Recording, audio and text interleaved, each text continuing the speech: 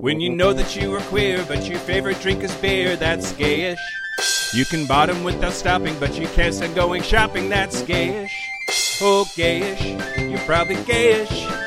Well, life's just too short for narrow stereotypes, so it's gayish. We're also gayish. It's Gayish with Mike and Kyle. Hello, everyone in the podcast universe. This is Gayish, the podcast that accidentally teabagged your great-grandfather. But it's okay. He didn't mind because he was already dead. Oh, God. Oh, God. Great. Welcome back, Kyle. I'm Mike Johnson. I'm Kyle Getz. And we're here to bridge the gap between sexuality and actuality. And today, you all have asked us to talk about Diana Ross. Diana Ross, who is the Diana Ross of Diana Rosses. Yeah. The boss herself, Diana Ross. Ross the boss. But first, I just wanted to say I have been out for a month-ish, and I appreciate everyone leaving you the hell alone. But and for kind of being patient, like the two of you have had so much that you've taken up for me to let me have that time off, and I really appreciate that. And I hope everyone understands how much extra work that is for a third of the people to be gone from a thing and still make a podcast happen every week. So thank you to Mike and Dan, and for everyone understanding that that's what I needed to do. I don't want to talk too much about details of shit other than shit's been hard, and I'm figuring it out, and I'm going to do my best to be back in here in the way that I can. And surely there's things we missed, whether that's, messages or if you haven't gotten a Patreon thing that you are owed, please give us a lot of slack right now. And let us know if there's something you needed that we have not done, and just ping us or bump us now, and I'll be hopefully a little bit more active now. Yeah. You may now tag me in things. I appreciate everyone being very cognizant of me and my kind of what amount of effort and emotional investment I can make. But yes, you're totally fine to tag me in things, and just a minor correction for Mike saying I don't like talking to you all. Just to clarify, it's DMs where someone expects something back from me or is very sexual. Those are the very uncomfortable things. So you can shoot me a message, especially if I may not respond. You can tag me in shit and posts, and I like that because then when I'm feeling up for it, I get to read people saying cool things about me. But yeah. And glad you're back. I'll shut up now. Yeah, this is going to be 75% Kyle. Here's what you've missed. Hey, everyone. No, I cannot reiterate how much I appreciate the two of you and the work you've done and keeping the podcast going and the guest hosts we've had. So, yeah. Thanks. Yeah, absolutely. Okay. Yeah. Dunskies. Okay, great. Yes, Dan. I have an important update for our listeners. Which is? In episode 148, we had Brock McGillis on to talk about jocks. Oh, yeah, he's hot. And in my Patreon segment, I talked about the disappearance of bike brand athletic supporters, the people who invented jock straps and then stopped producing them. Mm-hmm. Great news, everybody! They're back! They are? Bikeathletic.com. You can now buy jock straps. Again, they seem to clearly be targeting those people who buy the most jock straps.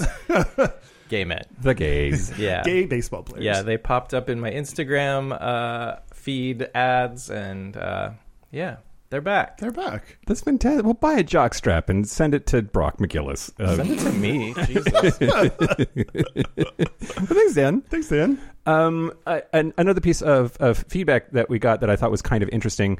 At the live show in Yakima, we talked about first dates and why talking about your career will totally tube your chances. And we both at the time disagreed with that and thought that was weird. Yes, exactly. So we got a email from John in Washington, D.C. And he says this. Hey, Mike and Kyle, as a D.C. native who has lived here all my life, I can explain why the Washington Post said talking about your career on a first date is something to avoid. People come to DC mainly to meet a career objective through political connections. It is all about networking to see how someone could be of use in your career, and unfortunately this spills over into social settings. It's not pretty, but no matter how anyone looks at the business of DC, it all boils down to politics and furthering yourself up a ladder. I and many of my native friends think if you stay here over 12 years, you are settling down roots and see something more than your career. Those people are interesting. But for most others, when an administration changes or a congressperson is defeated, people and their staff go from big shots to nobody overnight. And many staffers tend to go back home when they see better opportunities in other cities. Talking about your career on a first date in DC sometimes resembles an interview more than a social experience in a search for friendship or love. Often it devolves into one-upping the other person to show how important they are, often in their own mind. This is boring and is a big turnoff. And there's more to the email, but it says, all the best, John. Be safe, be well, wear a mask in public. Wear a fucking mask in public, you dickbags. But I think it's an interesting point. Yeah, about that city in particular. I would imagine similar to LA, right? Like, yeah. I don't know, but I just imagine it's so much of like, you're a producer? Hello, I'm beautiful. It's like, good for you. I haven't met anyone pretty here yet, so that's good. Yep. Yeah, absolutely. That would exhaust me. Talking about yourself? Sure. I mean, first dates are says the guy on a podcast. No, just constantly trying to work hard to impress people. I barely impress myself, much less like going on a date and like working that hard to try to sound awesome. And that just sounds horrible. That's why I love Seattle. It's like people just look like what they look like, and it's like if you did all that career jockeying stuff like that just wouldn't fly. I don't know, people don't do that here. Yeah I mean, they do, but they're more subtle about it or something. I don't know. Yeah. All you say is, I worked at Microsoft in the 80s, and you're like, oh, you're rich, great, like we get it. That's feedback and corrections. Please, we do love feedback all the time, as long as it's like, I don't know, actionable, something useful. Yeah. And now the news? No. Yes. Shut your mouth hole. It's time for your ear holes. News the first. Yeah. So, as you may or may not have heard this week, just yesterday, Pete Buttigieg and his husband Jason are now parents. Yeah. They tweeted. Pete tweeted, Jason and I... He peated. Jason and I are beyond thankful for all the kind wishes since first sharing the news that we're becoming parents. We are delighted to welcome Penelope Rose and Joseph August Buttigieg to our family. Did he name him after Biden? Oh, maybe. That's weird to show up to your boss and be like, hey, Joe, meet Lil Joe. Yeah. You're not... That wasn't... We already knew this was long... Yeah. I mean, he didn't name him Joe Jr. So yeah. Of course, predictably, one of the top replies on Twitter, at least today, is from Lila Rose, at Lila Grace Rose. Where are the mothers? ? My heart goes out to these infants. You can lose a mom or dad through death, abandonment, or abuse, or by design, being intentionally brought into the world via in vitro and surrogacy to be a child for a same-sex couple. It is wrong for us adults to pretend that loss of a loving mom or dad won't affect the child. So, everyone, you should send your dicks to her, I think. That's... Wait, how does... you should send, I think, your labias to her, right? Well, okay. She's wondering where the mothers are. Send pictures of dead dogs to her. I don't care. I just God. What a fucking cunt. Yeah. Just shut your goddamn whore mouth, you turf. Yeah. Ooh. I don't think that applies here, but it probably, doesn't. But probably too. I have to assume. Turf just feels so good to say. And check out If These Ovaries Could Talk to listen to the makings of an LGBT family and how that bitch isn't going to listen, but there are, it's so interesting. She explicitly mentions it too, but also is demonizing like, oh, your wife died, you're worse now. Like, right? Yeah. I don't know. There's. By demonizing LGBT people, you inadvertently demonize many other people. And yeah. Is it misogynistic of me to think that a lot of it is just women feeling like their identity as a mother is threatened and therefore they have to shut it down because it's actually about them? Oh, I don't know. But to me, it's far more connected to the belief, for some reason, that there has to be a man and a woman in a relationship to raise a child, and traditional marriage. Like, to me, it all stems from that, and you have to like do it once in the vagina, and like, you know, and never touch it again. Never touch it again. C-sections are bad, I presume. I don't know. God never intended you to C-section anything. Yeah. I don't know. Yeah. Yeah. Well, okay. Back to the happiness. The picture's adorable. Yeah. They are adorable. I heart them. They have 2 babies, which that seems like a lot, but maybe they have a team. They're twins, right? Yeah. That's cute. Yeah. I wonder if they planned twins for the photo. Oh, twins make for a far better photo than individuals. This is all they're just working on running for president in 2032 or something. Yeah, talk about your DC crowd that's just focused on your career. We got some career twins. We need them. Oh, man. Okay, news the second. So, it turns out that Edinburgh, Scotland, the capital city, has a population of around 500,000 people, but no... And is it part of the UK, Mike? Yes, Kyle. Great. Scotland is in the UK. No, you're the one that is always fucking up with the Irish and the UK. I'm trying to help you redeem your cred. I hate the Irish. Okay, remember? Well, all right. I didn't mean to. I mean, I backed myself into a corner there. I can't stop fucking up Irish people when I do the news. Mm-hmm. But that's Ireland. That's not Scotland. You're being racist against white people. 1, that's not a thing. 2, I'm helping you reestablish your UK cred, Mike. Fine. Great. Do what you want. Great. Do whatever you want. I don't care, Mike. Great.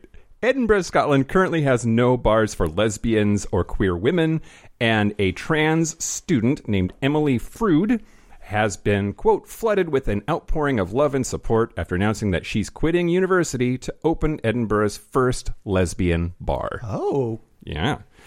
That's crazy, given how big of a city that is. I would just always assume there'd be at least one lesbian bar. I mean, Seattle's massive, and we only have one, I think. It's the Wild Rose, right?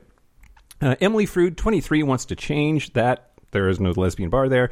They tweeted on 17th of August that, quote, after a lot of thinking, I've officially withdrawn from my master's at Queen Margaret University.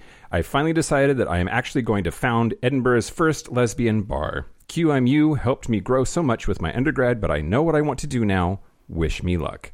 And then they said later, quote, the amount of support and love and care that I've had from people, obviously not much in person, but online, has been incredible. The whole point of this bar is to curate a larger, more cohesive sense of community.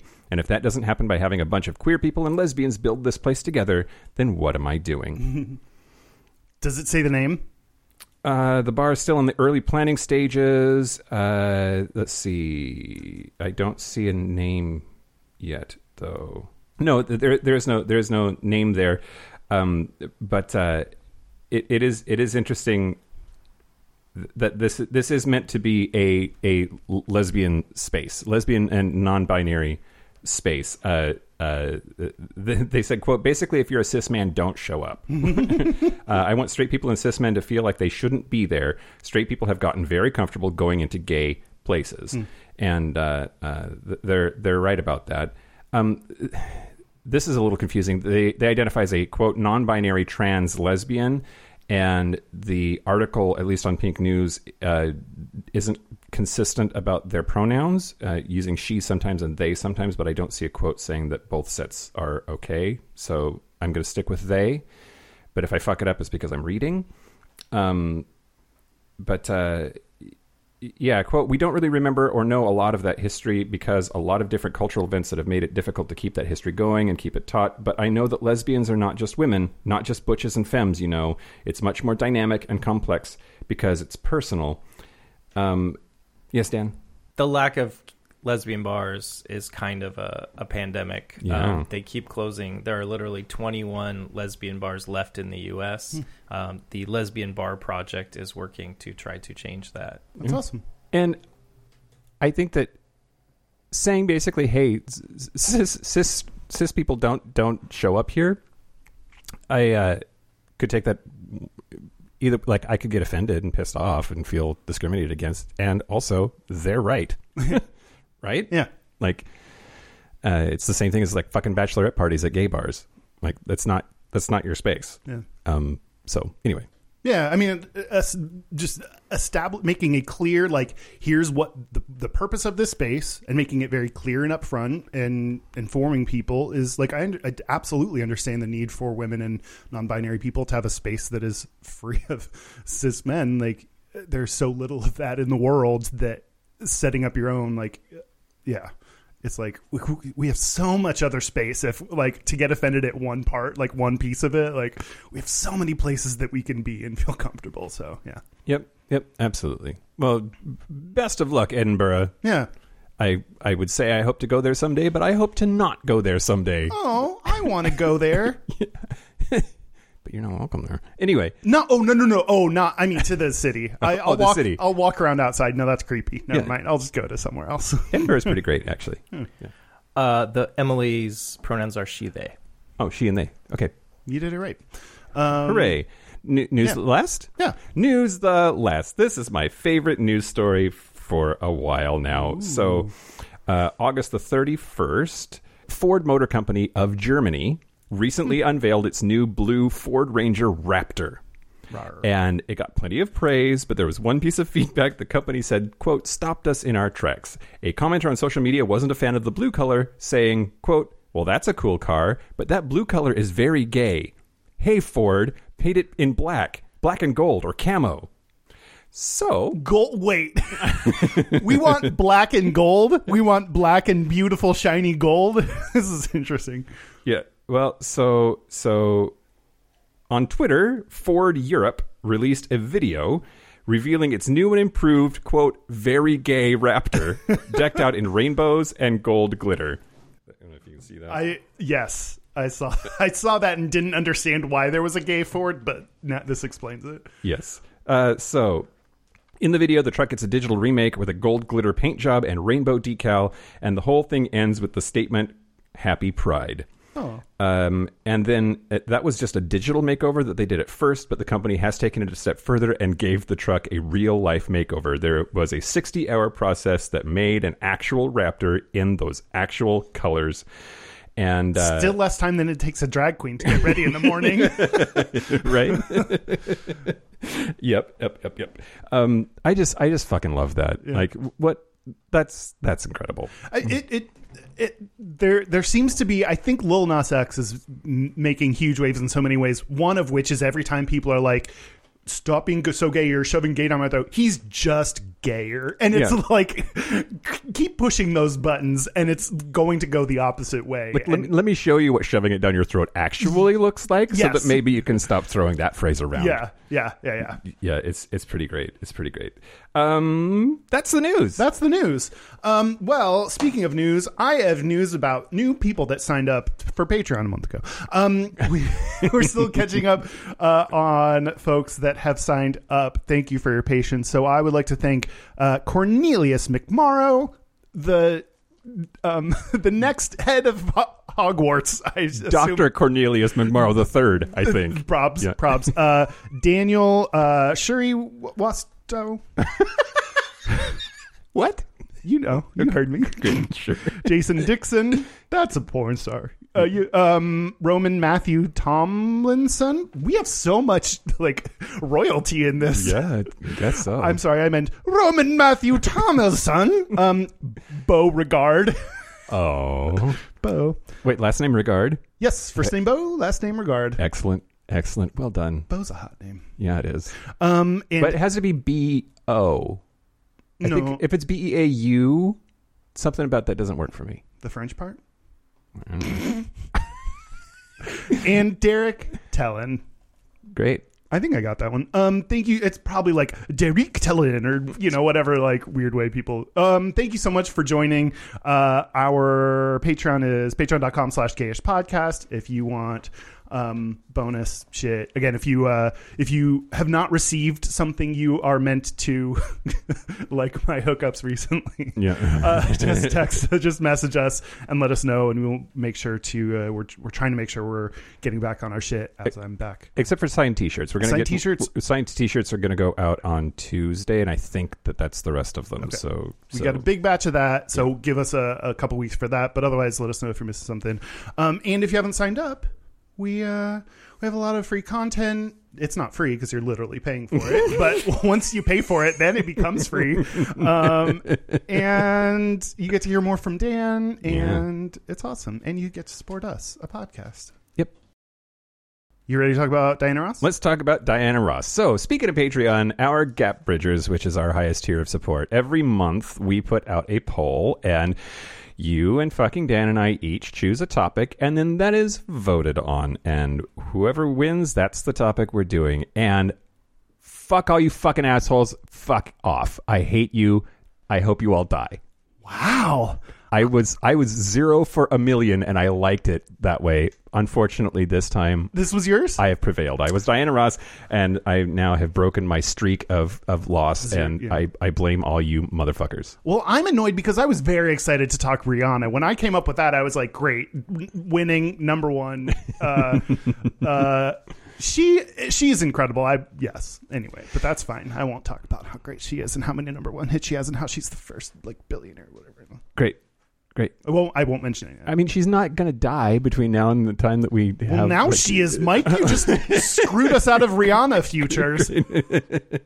Well, so another reason that I pushed pretty hard for us to do Divas is because on Have a Nice Gay, which has had some production issues the last couple of weeks, and I'm sorry about that, but we're having a Diva bracket challenge, and so we chose divas that are part of that challenge, where everybody gets to vote head to head on two different divas, and just like March Madness or whatever, we'll eventually declare a winner.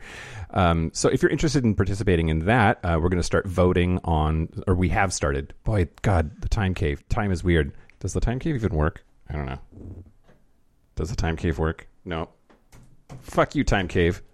All right. Anyway, we started voting on social media a couple of days ago. If you go to facebook.com/Have a Nice Gay Pod, or Have a Nice Gay Pod on Twitter, Instagram. No, the Discord channel, the Have a Nice Gay Podcast. I don't know what the name of the actual channel is. Fuck my ass. There's a Have a Nice Gay channel on our Discord. Have a Nice Gay. So go to there and you can vote on the divas, and we'll start saying who won and whatnot. Anyway, that's why I wanted to push for divas this time, because of that whole competition. I'll be back on episodes of Have a Nice Gay too. So yeah. So. Yes, Diana Ross. Diana Ross. The history of Diana Ross. That one's actually pretty easy to do. Are you ready for this? I guess so. Yeah. So Diana Ross was born in Detroit, Michigan, on March the 26th, 1944. Okay, wait. So before we go too much into this, what is your relationship with Diana Ross before this episode? Did you listen to her? Do you know about her? Do you care about her?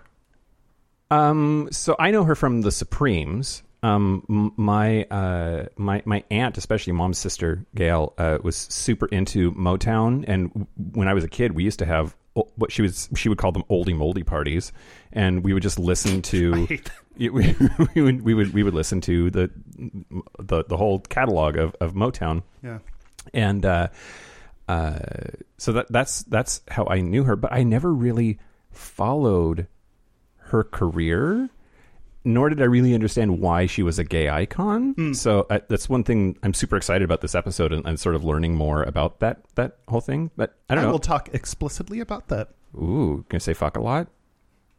Wait, why? It's explicit? Yes. Explicit content warning? Yes. Okay. That's the least of our explicitness. Right. I'm going to talk about felching her. How about you? No, I did not know too much about her. Also did not understand her gay icon status. And yeah, so was very much like know the name, kind of end of list. Yeah. So yeah, learned a lot by researching this. Yeah, for sure. And I don't know, do you like her music? Do you like the stuff have you listened to much of it? I listened while I was researching, and I was surprised at, given how much I did not know about her or her career or anything, I know so much of her music. I know so much of these songs, and that just speaks to how pervasive they are in just not even the gay world, just life. There were so many that I was like, oh, I know this. Oh, I didn't know that was. So I like it. Her songs decently. I don't love it. This is not what I would listen to while I'm, like at home doing nothing. So, Sure. But yeah. Sure. And yes, I totally agree with you. That I was surprised at how much of her catalog I was actually familiar with, and just by osmosis or whatever, like enough of it had got in there that I was like, oh yeah, okay, yeah, I like this one Totally. Okay, we're back in Detroit. Great. She was born in Detroit on March the 26th, 1944, which means that she is 77 years old. Which is a little older than you. Which is just barely older than me. She was the second eldest child of a family of 7 kids, and they lived in the projects, Brewster Douglas Housing Projects, which that's just like a kind of problematic way of saying that they grew up poor, I guess. But she got her start in show business as a member of the Primettes, which ultimately became the Supremes.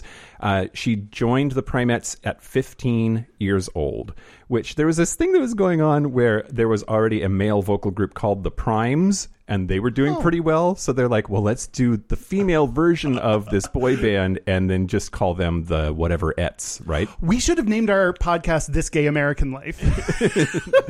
This Gay American Life-ettes. Yeah. So there was a talent competition to fill out the rest of the group, which ultimately was a quartet. Later, they changed their name to the Supremes, and what was really interesting to me about that whole thing was the studio gave them a list of names that they could choose for themselves. They didn't like the Primettes. They thought that was like not going to play well, so they gave them this list of names to choose from, and they chose the legends grow, so who knows how much of this is actually fucking true, but they chose the Supremes because it was the only name on the list that did not end with ets.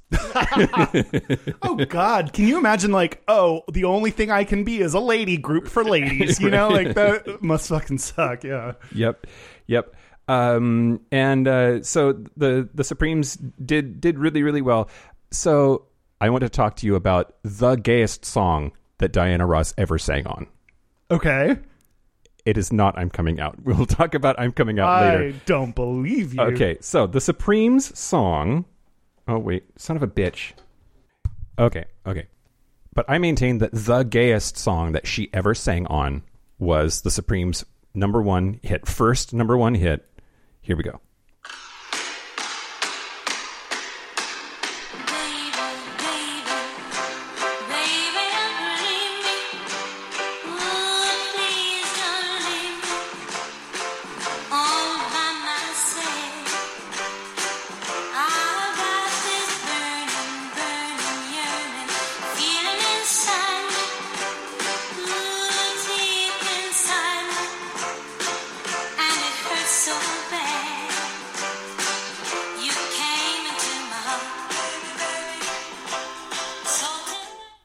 Okay, so that is Where Did Our Love Go? Mm-hmm. And I am now certain that the narrative of that song is the singer is a bottom that just got mega dicked down and is bleeding out. So here's why. Here are the lyrics. Are you ready? Yeah, I hit my head because I was laughing. Great. Baby, baby, baby, don't leave me. Oh, please don't leave me all by myself. You can just picture that bottom emoji with the eyes as how this is happening. Yeah. I've got this burning, yearning feeling inside me. Oh, deep inside me. And it hurts so bad. You came into my heart. So do you fisted all the way to my heart or something? There's a medical emergency going on. A mega dicked top just totally railed the shit out of this person who's now good for you. Clean out your ventricles of all the sperm inside too. Okay, yeah. So that was actually that song "Where Did Our Love Go" was their first number one hit, and that sounds like that song. That other song that's also super gay. What's it called? I don't know. There's lots of gay songs. No, you know. Do I? Sometimes I feel. Oh, I've well, got they to- sampled that song. Yeah. In that song. Yeah, So, yeah. So you're absolutely right because it's literally that song. Yes, that's what I meant. Great. That's That what I would be said. Tainted Love by Tainted- Soft Cell. Soft Thank Cell. you. Sometimes I feel I've got to run away. Yeah. So let's see, where was I going with this? That was their first number one hit, and I think that like a lot of Motown at that time, a lot of the songs sound the same. It's that quarter note sort of tempo, and a lot of them even start with clapping, right? Like, and so did that one. Yeah, so that was their first one. But between August of 1964 and May of 1967, they sang on 10 number one hits. 3 years, 64 to 7. Shit. Yeah, all of which also made the UK top 40. And so really, they were Motown's most successful act throughout the 60s. And Diana Ross was the front woman of the thing, or sort of emerged as that. Originally, they were meant to be more sharing the center stage, but she ultimately became the front woman of it. So much so that they eventually changed the name of it to Diana Ross and the Supremes. And so that went for a while, and it's a tale as old as time, Kyle. Eventually, Diana Ross went solo in 1970. She had a string of hits in the 70s, but I think what we want to get to is, I mean, she had a number of hits. Like she was a big deal in the 70s also, but really it was the album. Was it called Diana? Yeah, Diana. In 1980, she had her most successful album, Diana, and we'll talk a lot more about that album coming up in a later segment. But yeah, so she was named in 1974 the Female Artist of the Century, which there was a lot of century left. I think that's really interesting. By whom? Let's see. She was 1976 by Billboard magazine, named her the Female Entertainer of the Century. And in October of 93, she was inducted in the Guinness Book of World Records as the most successful female music artist in history. And she has had a total of 70 singles that charted. That's insane. She's one of the few recording artists to have 2 stars on the Hollywood Walk of Fame, one as a solo artist and one as a member of the Supremes. And yeah, she's a fucking titan of the music industry.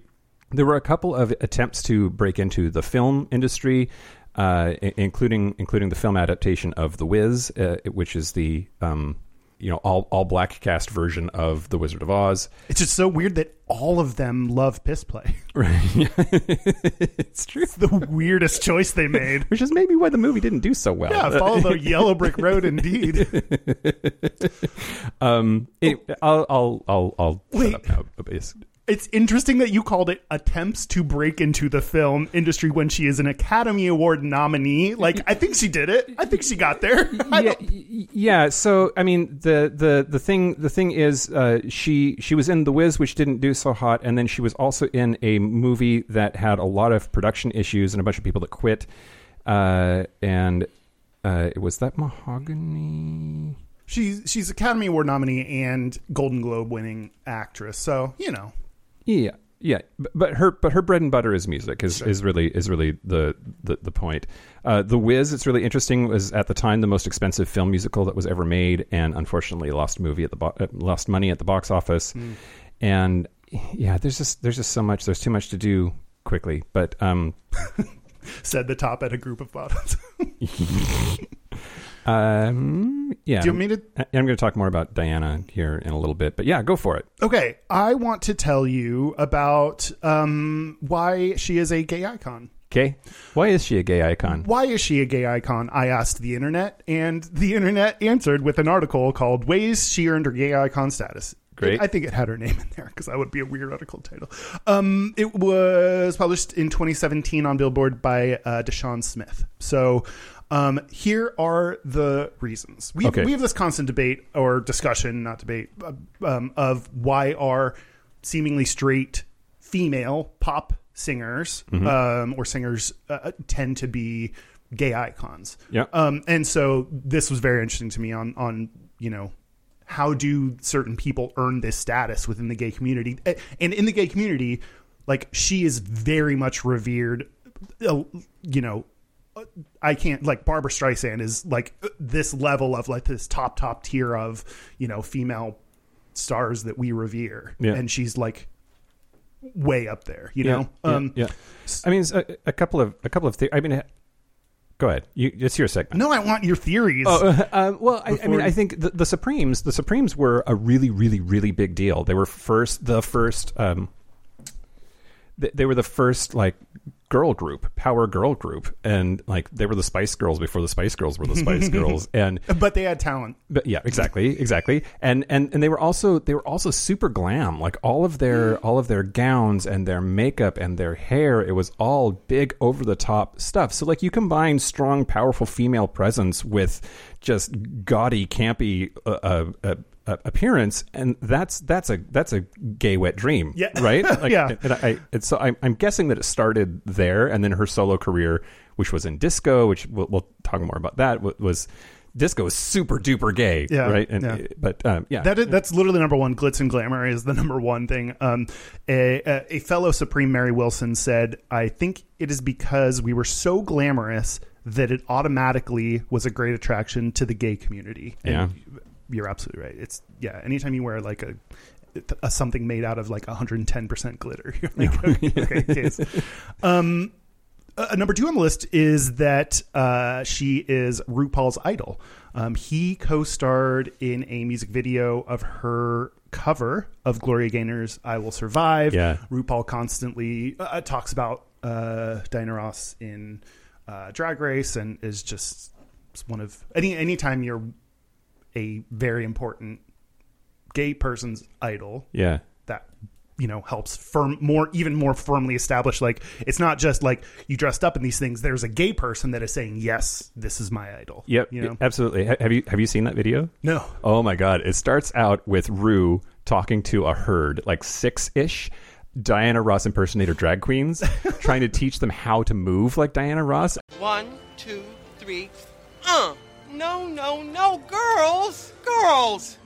You've got to give them feeling. You've got to give them something like this. You've got to snap it, and you pull it in from your diaphragm, okay? You've got to go, like that. You've got to feel it. And then Diana Ross comes on the frame and like is like, no, it's more like this, and like makes this like motion with her hand to like teach these drag queens how to be her. Yeah. Hey, Ru. Hey. Here's what you got to do. Everything looks really, really great, but you really got to give it a little bit more. More? Yeah, more like this. And some of that. Okay, like this, like, No, more like this. Oh. It's fucking fantastic. And then the actual video itself is like the gayest parade float that you've ever seen going down, like it's a pride parade, but it's just one float, Diana Ross's float, filled with Diana Ross impersonator drag queens doing this song. It's the gayest thing that you've ever seen. That ties very well into the next one, is Diana Ross's view of gay marriage and LGBT people. In 1999, to The Advocate, Diana Ross said, "Love is love, and maybe you don't need it to be legal. It seems like girls, guys, whatever, should be able to live together without a legal contract." So for today's time, that's a little iffy. Yeah. But for 1999, that level of support, that's the level of support. That's, what she's saying is very progressive and supportive of the LGBT community. Sure. Yeah, absolutely. And that one particularly, and you talking about like having Ru on and dancing with drag queens for a video, that's what I like to see when we revere these straight icons, is like sometimes they give these kind of minimal like nods to LGBT people, and they're like, great, I did it. But to show an active interest or support of LGBT issues helps me feel a little bit better about the fact that they're straight. Mm-hmm. Yeah, for sure. Films. Fact that she's a film star. I mentioned she's Academy Award nominated for her role in Billie Holiday as Billie Holiday in 1972's Lady Sings the Blues. Yep. And so I think we fucking love megastars that are singers and also attend award shows. Yeah. So that's part of it. Number 5, she was the inspiration behind Dina Jones in the musical Dreamgirls. So you got your musical connection there, which we all love. Yeah, sure. It's really interesting because Dreamgirls is so iconic, and of course it's her. Yeah. That's who kind else, of like who else could that story be about? Yeah. And it could also be about Beyonce. The Dreamgirls foretold the coming of Beyonce. And the prophecy. the Beyonce prophecy. And number 6 is the song "I'm Coming Out." Yeah, it is. Mm-hmm. Yeah, it is. Mm-hmm. Can we talk about "I'm Coming Out"? Yeah. Okay. That fucking song, Kyle. Sweet ass Jesus. I mean, that's like a staple of pride parades. "I'm Coming Out," "It's Raining Men." Like, there are a few songs that are like, will show up in every pride parade from here until the end of history. And Yes. probably Born This Way, I'm guessing. Like, there's... Yeah, absolutely. And I think what's interesting, though, a lot of songs that end up becoming gay anthems, there's this sort of plausible deniability, I think, of like, well, was it meant to be gay? Mm-hmm. And this song has sort of a complicated history that way, but... It's Raining Men is women singing about men. So, like, is that necessarily gay? Like, right. Yeah. Yeah, exactly. So, but I want to talk to you about the timing of the whole thing. So, "I'm Coming Out" was on... Spell coming. Yeah, exactly. I don't know what that would mean. But. Was on Diana Ross's 10th album, Diana, which came out in 1980. And had a couple of hits on it, but it was mostly written by a team of Nile Rodgers and Bernard Edwards.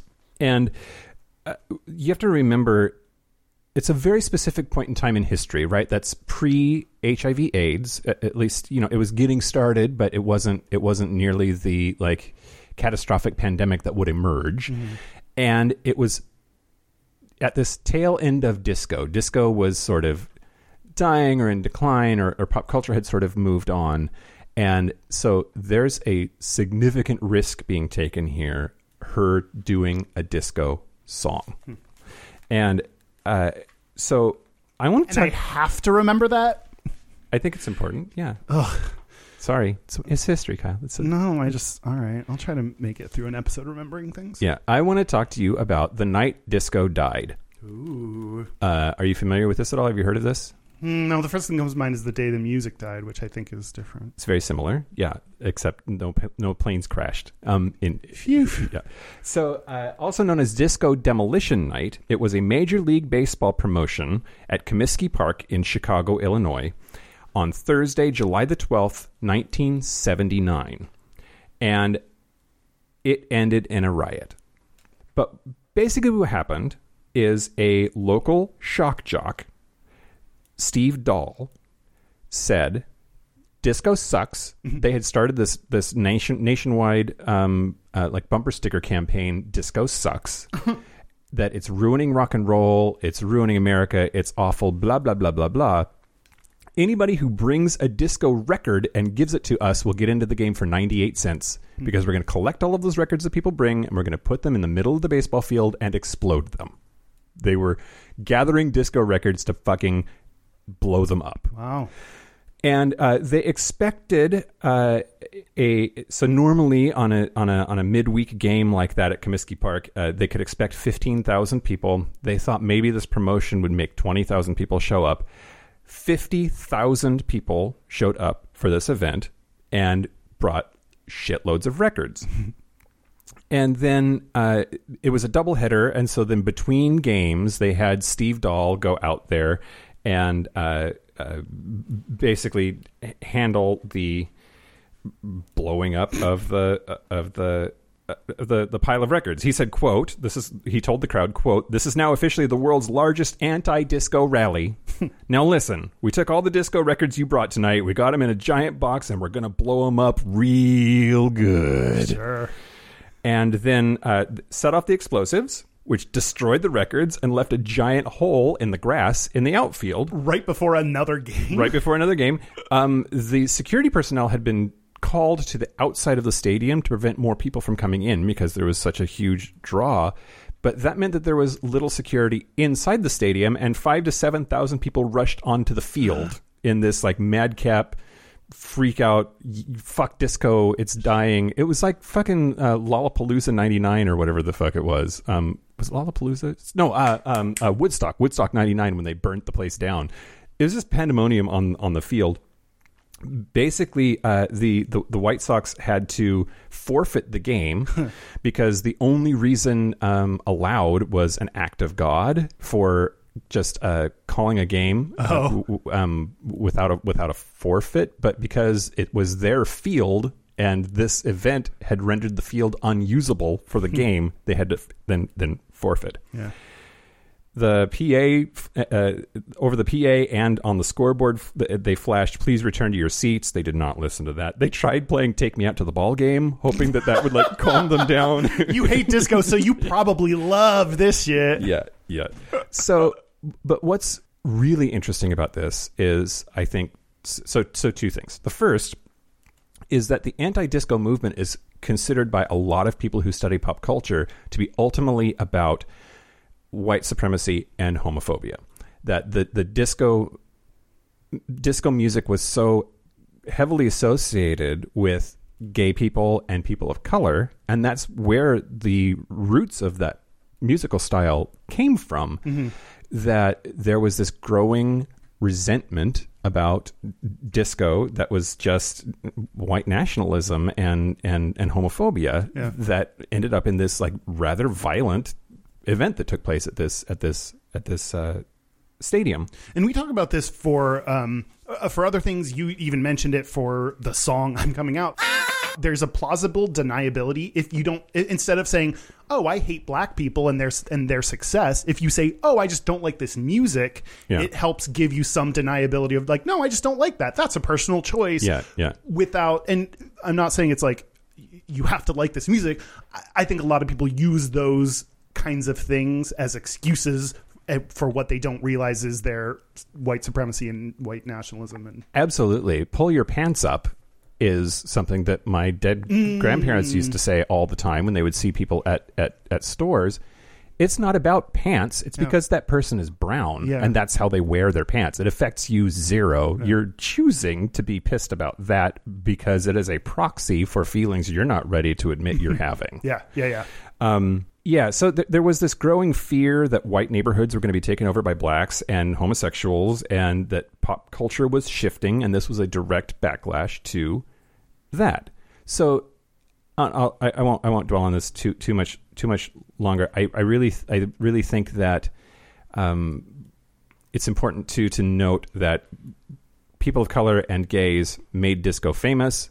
Then there were a bunch of white people who jumped on the bandwagon and got it into the mainstream of culture, like the Gibbs, like Barry Manilow, and then that shifted further into this like backlash. And this is the point in history at where like there was a huge push against it. Okay, so "I'm Coming Out," that song was written by this team of Nile Rodgers and Bernard Edwards. And Diana Ross had asked them to create material for a new album that would ultimately become Diana, which was released in 1980. And they, first of all, had noted that the night that disco died, this big crazy-ass shit that happened in Chicago, they didn't see any people of color, which baseball's pretty white anyway, but like the people that were there and were angry were all of these cis, white, ostensibly straight dudes. And they took that and then they went to this place called the Gilded Grape, which is it's problematic, but they called it a transsexual bar or a transvestite bar, but they were there and well, I'll just read the story here. Quote, so the way the song I'm Coming Out came to be was when we went to work for Diana Ross, we wanted to write about things that were in her universe. So we went to her apartment and interviewed her for a couple of days.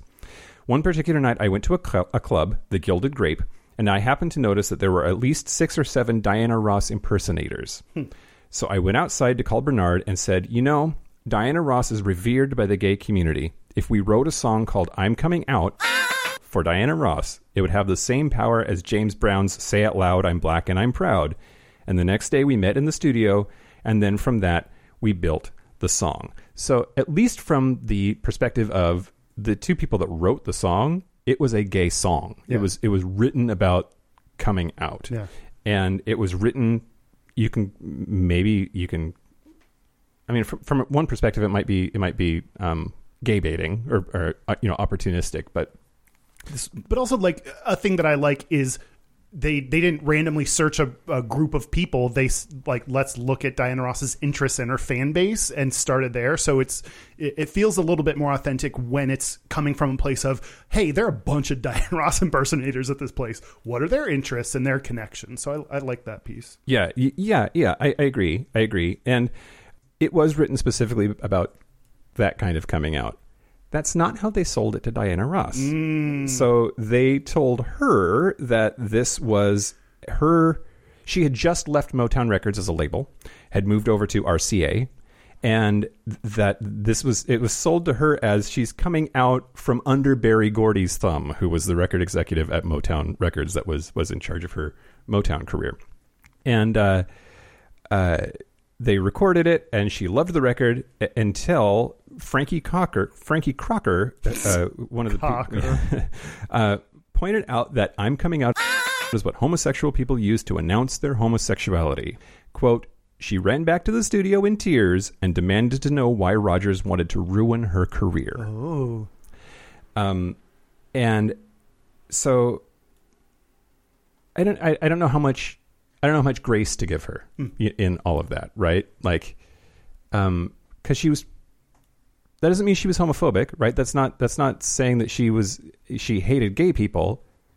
It was 1979, 1980, and that would be something that could ruin her career, right? And it was also clear that they weren't upfront with her about what the song was about. So it was like they were trying to trick her. So I could see, I mean, it has to come from a little bit of your not internalized for her, like her acceptance of homophobia as that, like, oh, you tried to pass one over and do this thing that could, and understanding that homophobia or could directly ruin this. But yeah, I mean, given what I've seen elsewhere about her support of LGBT people, I give her some pass on.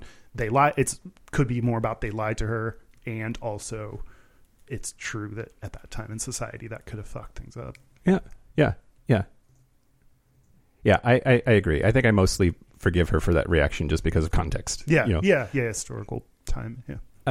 So it was fast forward. It came out. It was a giant hit. Mm-hmm. It was at number 5 on the U.S. Billboard Hot 100 chart for 2 weeks in November of 1980, and it is like the first song that she does at all of her concerts since then. It is a massive song amongst the gay community for super obvious reasons. And it's also, let's see, I want to make sure that I don't overstate it. That's interesting that it was number 5. It never was a number 1. Things that were like number 1 hits always are like very interesting to me. Yeah, there's like the charts are so ephemeral, right? It's right now, but there could be a song that's like number 10 for 4 years, and that has more like collective consciousness staying power than whatever random ass thing was at number 1 for just a week or two and then went away, and then a new thing popped up and it went away, and a new thing popped up and it went away. I think this song just has such staying power, right? The song also, it's really interesting, is the only top 40 song since the 60s to feature a trombone solo. They found a tromboner, which I just wanted to say tromboner. Okay. And there's a trombone solo in it, which is just unheard of in top 40.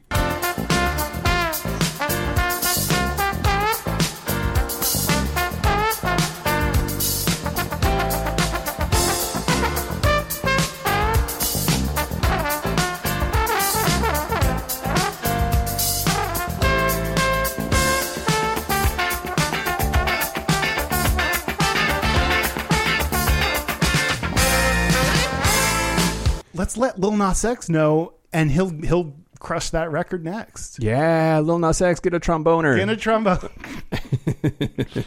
That's so weird. That's weird, sure, but another song on that album, Upside Down, was a #1 hit, and it was quite an album. And then I think, and then very shortly thereafter, even though it seemed like gay people were sort of on the rise in this country, HIV/AIDS really set back gay rights and wiped out a whole generation of gay people just right after that. Yeah. And I think the fact that this song survived that is kind of inspiring in a way.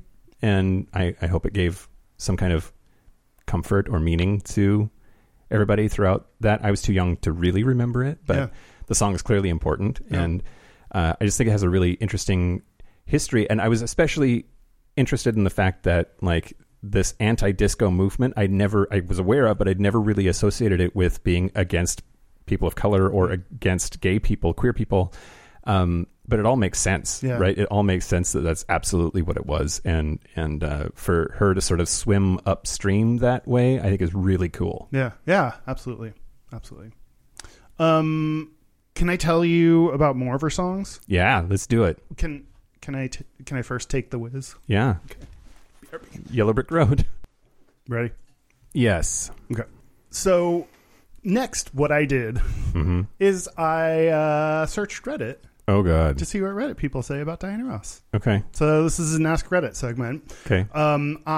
It's very interesting in my mind to see, like, obviously she's so big, people will continue talking about her forever, but what kind of things do people talk about her nowadays? Yeah. One of the top things that I even saw, like, not at all researching this, was this like 15-second video of her performing with the Supremes, and her earring falls out of her ear, and it kind of like she just like grabs it, like falls down her gown or something into her arms, and she just like grabs it, and you wouldn't even notice. Like, everyone's like, look at how slick she is as a performer. Like, you can't even tell that this happened. So like it made me also recently, I saw a video on Reddit of Beyonce's hair getting stuck in a fan. Yeah. Because, Beyonce has like literal fans all over the place, and her hair during a concert got stuck in a fan. Yeah. And so they're pulling her hair out of the fan and she's still singing. Yeah. Like that level of like incredible talent, and also like just you got to keep the song going and keep performing no matter what. Remind me of that. That's one thing I found. I found this joke. What is Diana Ross's favorite pizza? Taco Supreme? What? Oh, well, no, just Supreme. Okay. Deservedly, that has one upvote, posted by ND Irish Fan 1988. No one else upvoted that. Sure. I did not know that Tracy Ellis Ross was her daughter. I don't know who that is. So she's on Blackish. She was on Girlfriends. Oh. She's for Blackish. She was nominated for like 5 Emmys, or like 5 times for an Emmy. Huh. I had no idea that. I don't know. I'll be goddamned. Yeah. Okay. So I mentioned more about some of her songs. She had a new album. Or she has a new album coming out in November. September 10th. They moved it back. They moved it? Mm-hmm. Okay. Reddit doesn't know about that. Okay. Good. Or no, just the top post I stumbled on. But she has released a couple singles from that, including Thank You and If the World Just Danced. Yeah. It is her first new solo album in 15 years. Yeah. Did you listen to either of the songs? No, I haven't yet, but I definitely want to. Have you? Did you listen? I listened to them. If the World Just Danced bugged me, not on anything about the music itself, but it's just like a lot of things that are happy and positive and uplifting bug me right now. Is like, if the world just danced, it will be alright if you just love. Like, what if we all just danced? Yeah. It'd be like, that's not how it works. But that's a me thing, not a her thing. The Kabul airport. What if they just danced? Yeah. Have you considered dancing? Your prince will come. Like, no, he won't. Like, I mean, he will, but not in me. And other things that I learned about her music. It's Raining Men. Yeah. Hallelujah.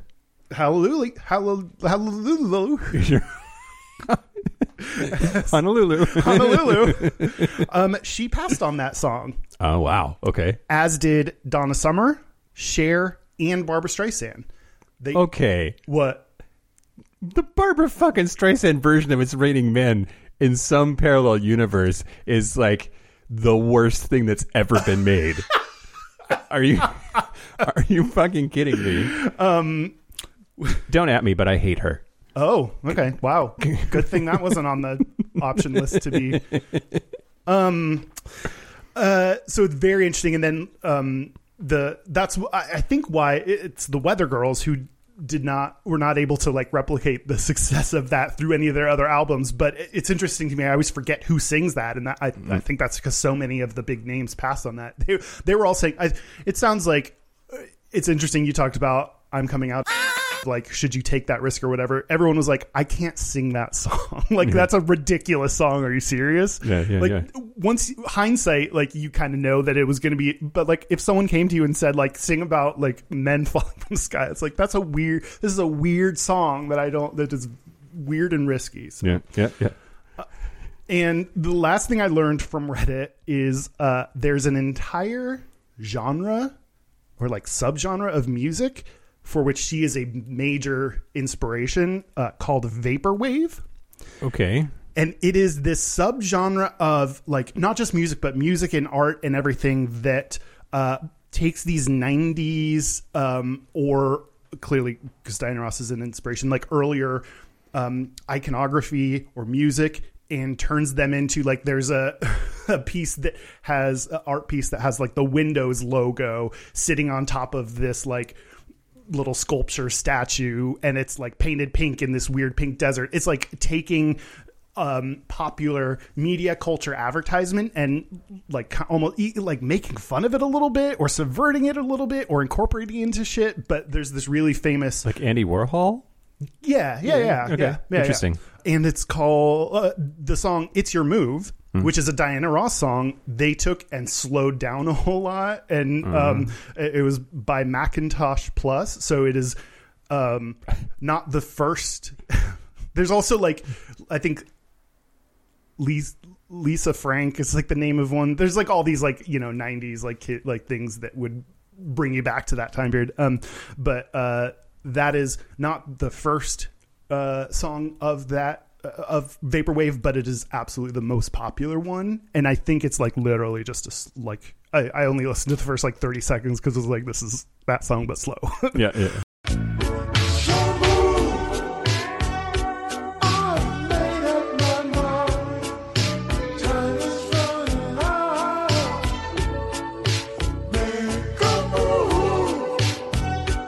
And people, I was like reading this discussion on Reddit about like, what would she think if she knew that she was like, there's this entire sub genre of stuff for which her music is a major influencer, and like, would she care? Would she sue, or would she like whatever? But that's just how big she is that she could have like just these little pockets of like groups that she probably doesn't even know exist that are like taking from her music and using them in their own weird ways. Yeah. So that's Vaporwave, and that's everything I found on Reddit. That's insane. Yeah.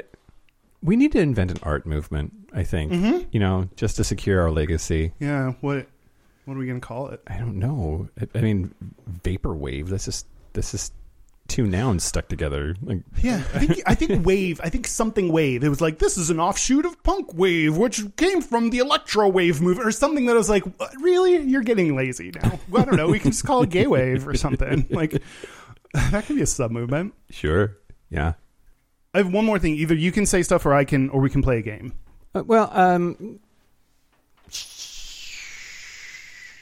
Sure.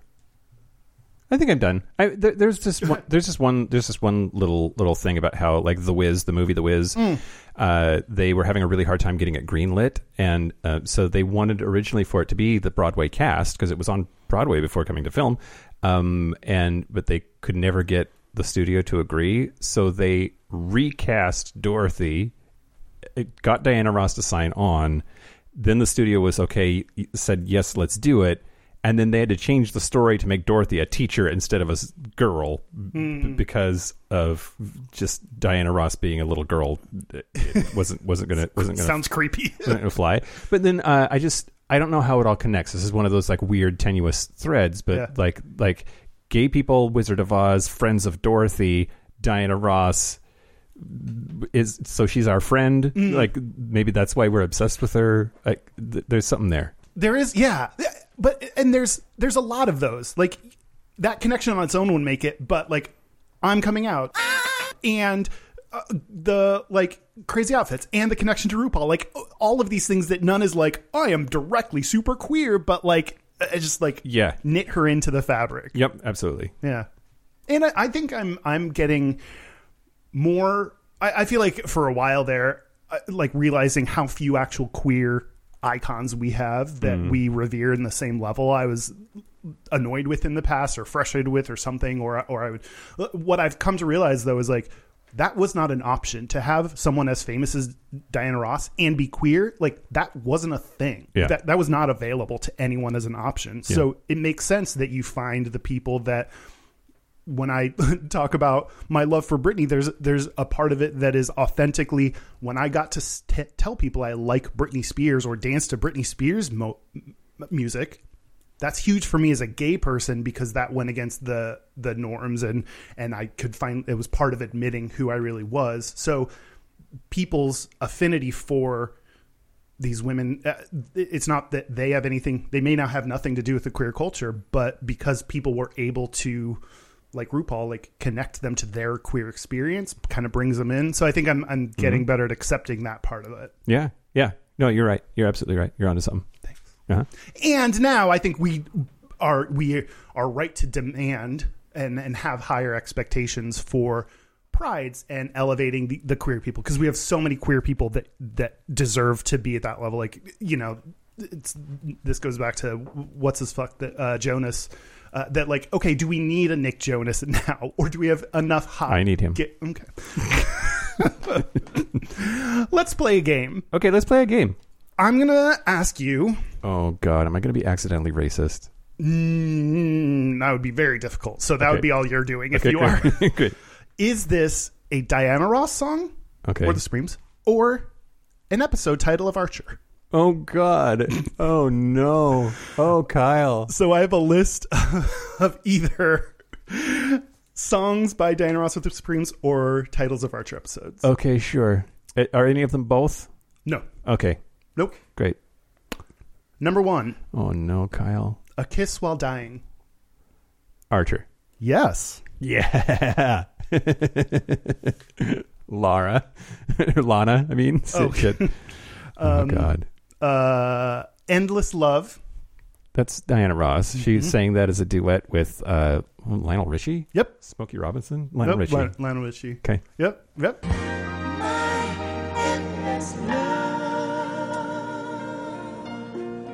Love Hangover.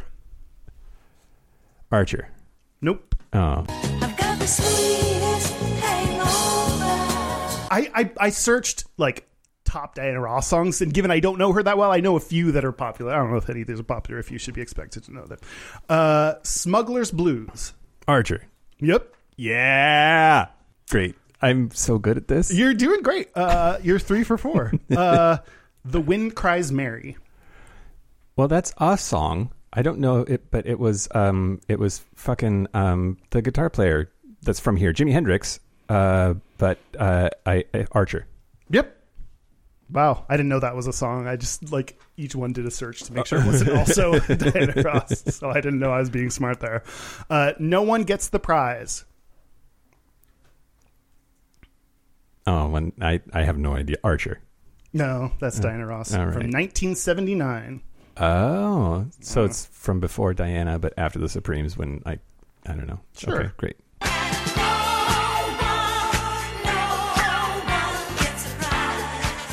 Motherless Child. Oh. I know Love Child is a Diana Ross song. Their Supreme song. I'm going to go with Archer. Archer. The next one, Love Child. Love Child. Love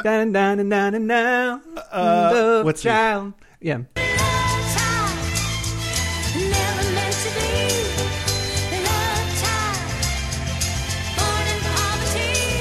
I like that That's song. one that I like has appeared in a TV commercial or a TV show or something, and I don't know which one. And I like just heard because I only know that part of it, and it's like bugging me of why I know that. Yeah. But anyway, 1, 2, 3, 4, 5, 6. You are 6 for 8. Great. Okay. Last one. Some remarks on cannibalism. Archer. Yes. I don't know. You think she got a little bit crazy? You never know. You will. Yeah. Maybe it's a pulse wave or whatever the fuck that the art movement. Oh. Vaporwave. Vaporwave, yeah. They're super into cannibalism. Okay, one other thing that I wanted to mention while I was looking at, Diana Ross songs and top songs, there on Google, there was this, they have like those little sections of other similar questions that people may ask. And the very first question near the very top of the page was, what is the epic Diana Ross song about induced nuclear fission? Induced nuclear fission. And so you expand it to look at the answer, and it says, it's your move, which that's how I got into and then vaporwave. I don't know. I don't get it. Okay, great. I don't know what that means. That's such a weird specific. I thought maybe should the answer have been Chain Reaction? That's a song of hers. Yeah. That was like that. Is that the joke there, or is there something? There's something there that I don't understand, but it's the top question at the top of the results, and so email us at gayishpodcast@gmail.com. Explain this shit to us. There's something about the internet, and that's where I thought maybe vaporwave would answer. Maybe some weird internet movement would explain it, but I don't think it does. But yes, let us know. There's something there. Okay. Did we do it? Yeah. We talked about Diana Ross a lot. Yeah. We didn't even talk about Ross from Friends even once, except now. It's because we were on a break. Wow. Or Ross the intern, who's hilarious. Okay, I'll tell you over the break. Should we take a break? Yeah, let's take a break. Let's take a break. This is the part where Mike and Kyle take a break. So are we back? We're back. We're back. We're going to do our gayest and straightest. We're going to do our gayest and straightest, but first, our website is gayishpodcast.com. Our social, nope, I was singing, I didn't forget, in honor of Diana Ross, is at Gayish Podcast. We are on Instagram, YouTube, Facebook, Twitter, and Scriptures, the newest social media for Christians. Yeah, yep. And we're not going to be on OnlyFans after all. Our hotline, you can send us text messages or leave us voicemails, is 5855-GAYISH. That's 585-542-9474. Standard rate supply. Our email is gayishpodcast@gmail.com. And our physical mailing address is Post Office Box 19882, Seattle, Washington, 98109. And thank you to Joe and Dallas for the Britney Spears thing that I opened on Patreon video. Yep, the Britney Spears Funko Pop. She's adorable. Also on this episode, you and I didn't do enough wandering in our discussion of Diana Ross, so Dan did it all for us in his Patreon segment, which you can check out if you join Patreon. Talked about Diana Ross. talked about getting naked on stage. Full frontal nudity performance. Talked about furries. Yeah, it was great. Some Swedish lady.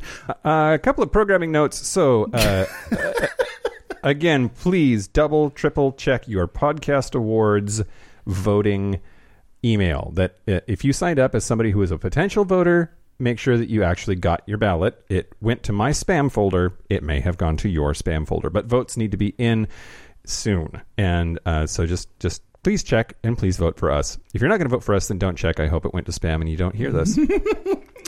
Also, we are trying to go from a award-nominated show to an award-winning show. That's right. And we need your help to do that. And the best way for us to do that is to take a week off. We are going to take a week off. There's not going to be an episode next week. I believe, Dan can fact check me, it has been years since we've skipped a week. Yeah. So we deserve it. Yeah. And don't bitch. Or do. I don't care. Yeah, I don't know. We're going to take a week off. So there's no show next week, and that's not because there's been a disaster. It was intentional and planned, and we will be back the week after that for some amazing magic. Yep. Okay, you want to do our gayest and straightest? Yeah, let's do it. Okay. So the straightest thing about me this week, I've been playing this game called Seventh Continent with some friends, and it's like a action adventure game. It's like a choose your own adventure story, and you're on an island and you're trying to escape. Blah blah blah.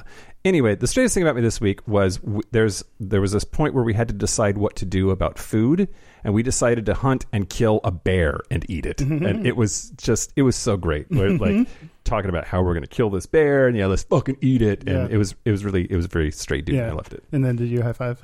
And then we high-fived. Yeah, great. We absolutely did. Good. The gayest thing about me this week was the night that they were coming over to play Seventh Continent. I jerked off and then fell asleep and took a nap, and so got woken up by the phone ringing that they were here and I needed to buzz them in. And so then the whole time we're playing this game, I'm like, oh my God, do I smell like cum? Do I stink? The gayest thing about them is they loved it. Right? Yeah, maybe so. Maybe so. Yeah, that's me. The straightest thing about me is last night. Actually, you and I played Diablo in spite of the discussion with Donna Summers herself that I don't like video games. You and I, Diablo is one that I like because I know what all the buttons do and I get to control them instead of Mortal Kombat where I just push them a bunch. But so we played Diablo. Yeah, it's a lot of fun. I mean, you don't hate video games, but there's a bunch of categories of them that you hate, and like you don't like to craft stuff. God, no, those are so stupid. You don't like to gather materials. No, I don't like. Why would you like? Oh, I'm going to play a game where I hit a tree with a sword for an hour. Yeah. It's not much for RPGs, but you like Diablo just because there's lots of you just kill shit. Yeah. So we did that. That was fun. My gayest is I a few nights ago was yelled at and called a faggot by someone on the street outside my place. Did part of you think that was an accomplishment? No. No, it is a reminder. I went for a run for the first time in forever. I was walking home, and so it's just a reminder to me that exercise is horrible and you should never do it. It really is. Only bad things happen. Mm-hmm. Yeah. Right. Do you have a listener's gayest and straightest? Listener's gayest and straightest this week comes to us from Discord. I'm checking to see if they got back to me to say that I could use it or not. No, I liked your slowing down of the talking to see if Discord would load while you did it. Yeah. Hey, speaking of loads, straightest, starting up the compressor at home and putting air in my car tires. Also refilling the windshield washer fluid. Oh. Car maintenance has got to be top 3 categories of straight dude stuff. God, I remember when I was a kid, my dad was like, you should know how to do this. And I was such a little dick to him. I was just annoyed the whole time we got in fights. And now I don't own a car, so I win, Dad. Yep, you showed him. Gayest, stressing out because my stylist is moving to another state and now I have to find a new place to get my hair cut. Oh, I hate that. Yeah. Ugh. Yeah. Just don't get a cut. Have that be your straightest for the year. Exactly. That is it. Thank you to Diana Ross. Yeah. Thank you to Michael Jackson's friend Diana Ross. Thank you to the Supremes. Yes, especially the one that disappeared. We don't know what happened to her. Where did that Supreme go? Right. Thank you to the pizza. Thank you to Archer. Yeah. I don't know. Thank you to everyone for listening, supporting us, being awesome, being cool about me and being supportive of me. I appreciate you all. Yeah, I appreciate you being here. Oh, thanks. I feel okay about it. Thank you to our super gap bridgers. They are Forrest Nail, Patrick Martin, Anonymous, Explosive Lasagna, Christopher Farrell, Jamie Pugh, Kevin Henderson, Tipsy McStumbles, Thomas B, Dusty Sands, Chris Kachatorians, Jerome York, and Cian and Javi. Thanks, you guys. Thanks for your money. Yeah. That is it. This has been Gayish from the Chris Kachatorian Studios. I'm Mike Johnson. I'm Kyle Getz. Until next week, be butch, be fabulous, be you. See you next week.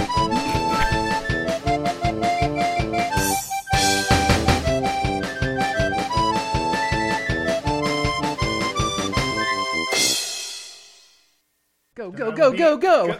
Right now? Well, so that's going to be weird. Geez. I'm not into that. You haven't seen me do it. What? I don't know. Is that recorded? Oh, yeah, it's on the hand recorder. That can be the end of the show.